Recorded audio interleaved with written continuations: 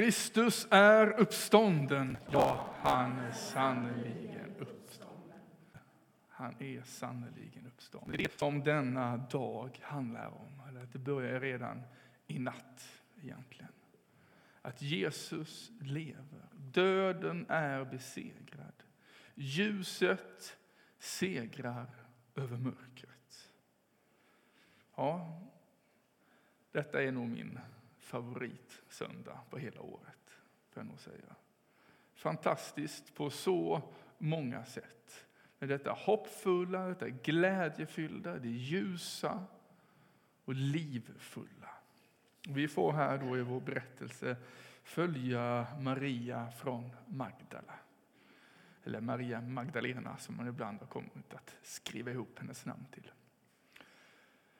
Vi följer Johannes evangeliet nu på många sätt i hela påsktiden här, men också i vår bibelläsningsplan. Och det är bara Johannes av de 4 evangelisterna då som skriver så här mycket om Maria från Magdala. Vi förstår från de andra 3 att det kommer kvinnor till graven och Maria nämns som någon mer. Men ingen skriver så mycket som Johannes gör här om Maria från Magdala. Jag vill bara börja med en liten bakgrund kring Maria från Magdala. Hon var ju en av Jesu lärjungar, inte en av de 12 med särskilt apostoliskt uppdrag, men en av dem som var hans lärjungar runt omkring honom, en av flera. Och hon har en väldigt tragisk bakgrund. Har hon. Johannes skriver på ett annat tillfälle att hon har varit prostituerad. Och att när Jesus mötte henne så for 7 onda andar ut ur henne när han bad för henne. Och vi kan ju tänka oss att med den bakgrunden och särskilt i den tiden och den platsen, det var inget enkelt liv. Samhällets bottenskrap, rent ut sagt, på många sätt. Mådde nog otroligt dåligt. Maria från Magdala.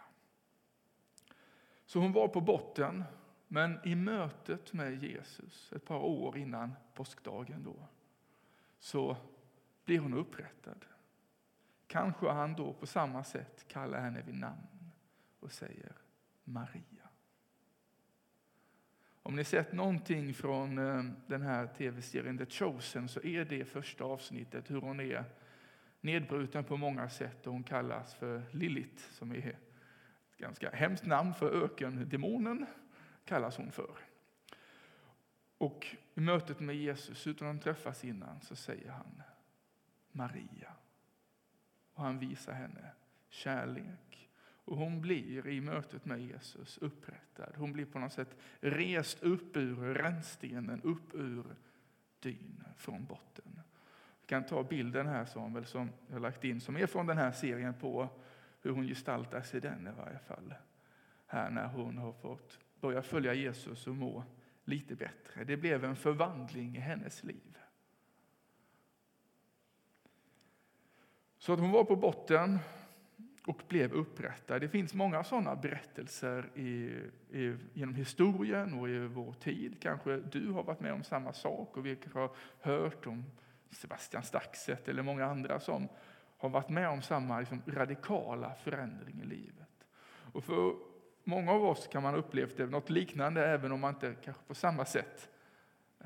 Men något liknande i att få uppleva Jesu kärlek. Han som kallar oss vid namn.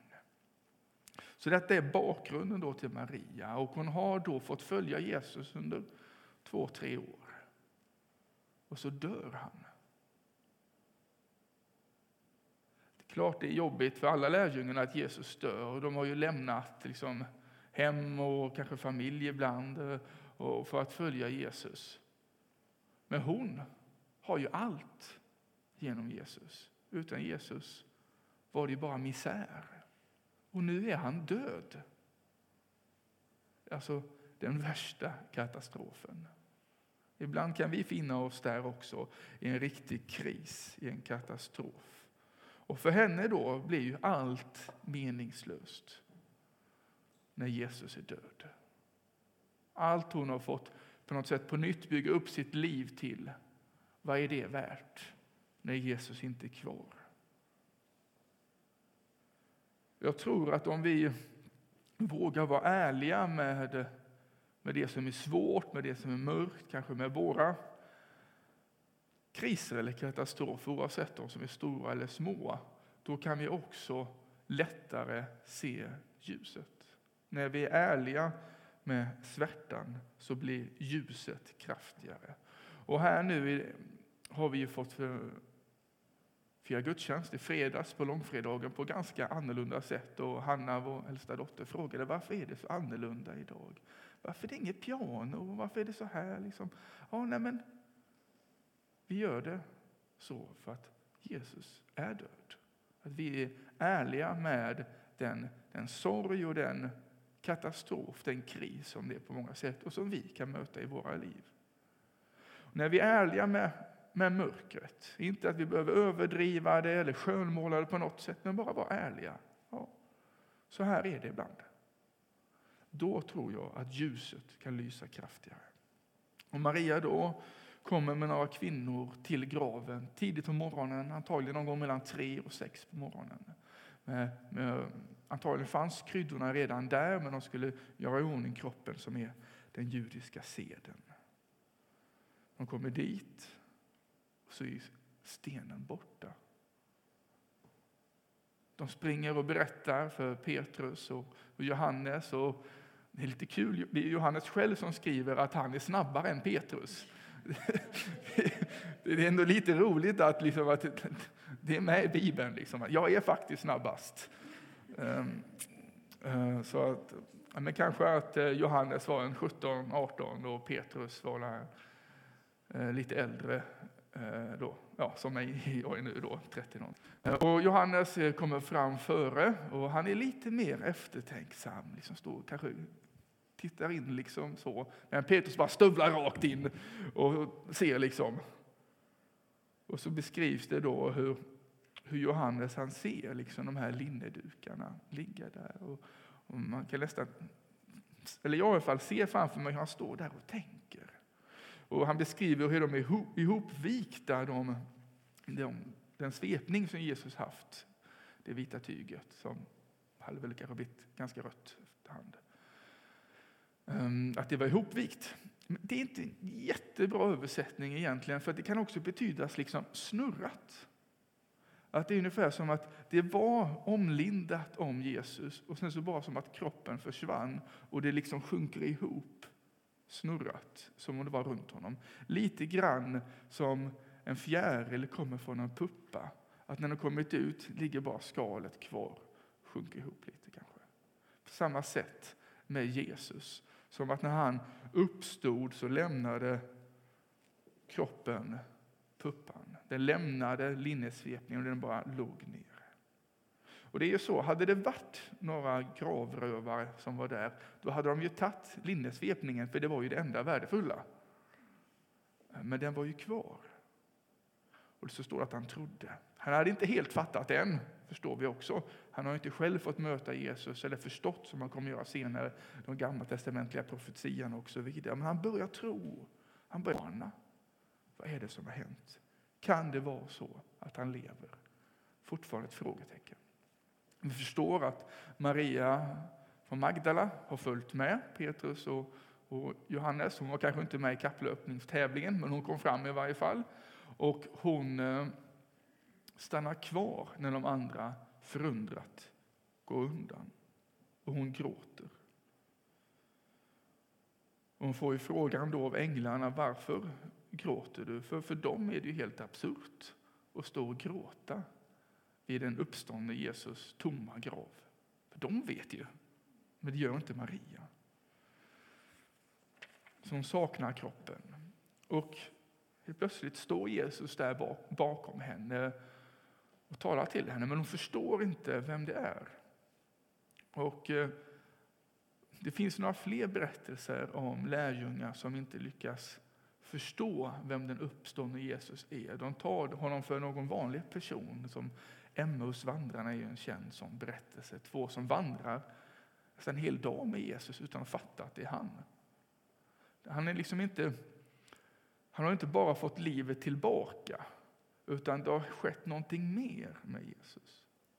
Lazarus var ju en person som Jesus uppväckte från de döda. Och vi kan skilja på de här två uppståndelserna så att säga. Att Lazarus hade varit död ett tag, i 3 dagar kanske, och han fick livet åter. Och lite senare dog han en naturlig död. Han var ju som sitt vanliga jordiska jag. Men när Jesus uppstod så var det inte på samma sätt som Lazarus. Man kan säga att Lazarus återuppstod till det gamla. Men Jesus uppstod till härlighet, till något nytt. Han kunde gå genom väggar. Alltså det var lite annorlunda, läser vi. Så det kanske inte är så konstigt att Maria inte förstår, för på något sätt verkar Jesus kunna dölja sin gudomlighet. Hon tror han är trädgårdsmästaren tills han säger hennes namn. Maria. Tänk att han säger ditt namn på samma sätt. Med en sån kärlek och värme och omsorg i rösten, så vi kan tänka oss att han sa till Maria där till graven. Den gråtande Maria, mitt i hennes kris, hennes sorg, så säger han hennes namn. Maria. Och då, på något sätt, genom att säga det, så uppenbarar han också vem han själv är. Att han är Jesus. Så hon vänder sig om och liksom i stor glädje vill kasta sig om honom och omfamna honom. Han bara, nej, sakta lite i backarna. Inte riktigt än. Kanske är det att när han har sin uppståndelsekropp att man inte ska peta för mycket, jag vet inte riktigt. Men kanske kan det också vara att nej, du ska inte fastna här. Fastna inte här vid mina fötter. Gå och berätta för de andra. Gå och berätta. Gå och berätta vad du... Så det blir hennes sändning där. Gå och berätta vad du har sett. Och det får hon göra. Hon berättar att hon har sett Jesus för lärjungarna. Sen har de lite svårt att tro henne, och det kan vi ibland ha svårt att tro. Det är nästan för bra för att vara sant. Men det får vara hennes personliga berättelse, hennes personliga goda nyheter. Jag har sett Herren. Han lever. Kristus är uppstånden. Ja, han är sannoliken uppstånden. Hon får säga det. De andra lärjungarna svarar inte så bra som ni gör. De fattar inte riktigt. Och det är också så att kvinnor på den här tiden hade ju inte riktigt så hög ställning i domstolars vittnesmål. Och det i sig är ju en otrolig autenticitet i bibelberättelsen. För hade man hittat på det här på den tiden, man hade ju aldrig sagt att det var en kvinna. Framförallt inte en före detta prostituerad, sa den första som såg Jesus. Nej, det skulle ju varit den store Petrus i så fall. Eller någon annan sån, kanske Josef från Arimatea eller någon sån här fin person, en man. Nej, det är kvinnorna som får se först. Och det i sig är en historisk argument för att detta inte är påhittat, utan man beskriver det som det är. Kvinnorna fick se Jesus först. Och jag vill göra 3 poänger utifrån den här berättelsen. Det första är att det är någonting historiskt, och det har med det att göra. Att det finns historiska argument för att detta är inte en myt eller en saga som bara berättas för att vi ska må bra och få en fin liknelse om efter natten kommer morgonen. Eller ljuset segrar till slut. Alltså det är inte bara tomma ord i det, hur fina de än kan vara. Utan det är på något sätt en historisk verklighet på riktigt. Han verkligen lever. Han är inte död.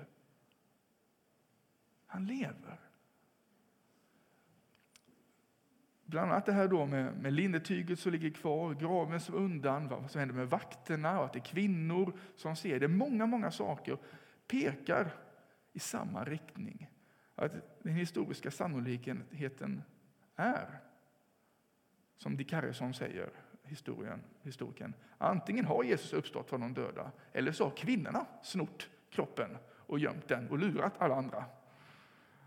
Jag tror kanske inte det är så sannolikt. Då tror jag nog mer på att han faktiskt är uppstånden. Och det är ju många som med Maria berättar och vittnar om jag har sett Herren. Johannes skriver om det också, att det är en 500 där under de här 40 dagarna Jesus visar sig då och då som har sett Jesus. Och det är ganska viktigt att det här är en historisk händelse. När Paulus, som Claudia läste här från i Apostlagärningarna, när han reser runt för att berätta om den uppståndne Jesus, så säger han inte bara som en allmän god filosofi om livet som segrar över döden, utan han berättade som historiskt faktum. Messias som dog lever, som du har förutspått och profeterat om i skrifterna, som han predikade här i dagens Turkiet som vi läste om. Att det är det som den tidiga kyrkans liv och predikan handlar om. Jesus lever och han är med oss här idag genom sin ande. Det finns en del, vad ska man säga, nyare, sådana lite postmoderna teologiska strömningar i kyrkan, att man säger att Jesus har uppstått i mitt hjärta. Men det är inte så noga om det är historiskt eller inte, utan alltså att det är någonting som känns bra för mig. Och det är ju bra att det känns bra. Men jag skulle säga att det är av största vikt att det faktiskt är på riktigt. Att det har hänt. Det är en historisk händelse att Jesus, Guds son, lever, har uppstått från de döda. Det kan vi inte hymla med. Det kan vi inte ta bort. För då säger Paulus på annat ställe att om Kristus inte har uppstått, då är de ömkligaste av alla. Då är allt det här förgäves. Lite som för Maria från Magdala. Om Jesus skulle vara död, ja, vad har jag då? Ja, jag har i alla fall gjort fel arbetskarriär, kan man ju säga. Och vi alla har väl på något sätt prioriterat fel. Inte minst idag, men också på många sätt i livet. Om Jesus inte har uppstått, då kan vi lägga ner hela butiken och låta bli det här. Men har han uppstått, ja, då förändrar det ju allt. Det är så fantastiskt, det är så goda nyheter att livet segrar över mörkret. Och det är min andra poäng, att den här historiska faktumet behöver få bli något personligt. Som för Maria från Magdala. Jag har sett Herren. Att vi behöver få uppleva, vi behöver få möta den uppståndne Jesus i våra liv. Och vi får våra liv förvandlade av honom. Vi får ta emot hans liv, hans uppståndelsekraft. Ja, allt blir inte enkelt. Det kan bli jobbigare till och med. Men med Jesus så har vi en frid, vi har ett liv, vi har ett ljus, vi har en kraft som övergår allt annat. Jesus har besegrat döden. Finns inget att frukta. Det är Jesus har segrat. Och det var det andra, det personliga. Och det tredje då är att det är någonting allmänt. Det är inte bara någonting privat. Att jag håller för mig själv. För om det är sant, då betyder det ju allt. Och inte bara för mig utan för hela världen. Så Jesu uppståndelse är både historisk, den är personlig, men också allmän. Den gäller för alla människor över hela världen i alla tider. Att vi kan få ta emot Jesu liv i våra liv. Och vi då, likt Maria, kallas att gå och berätta om den uppståndne Jesus.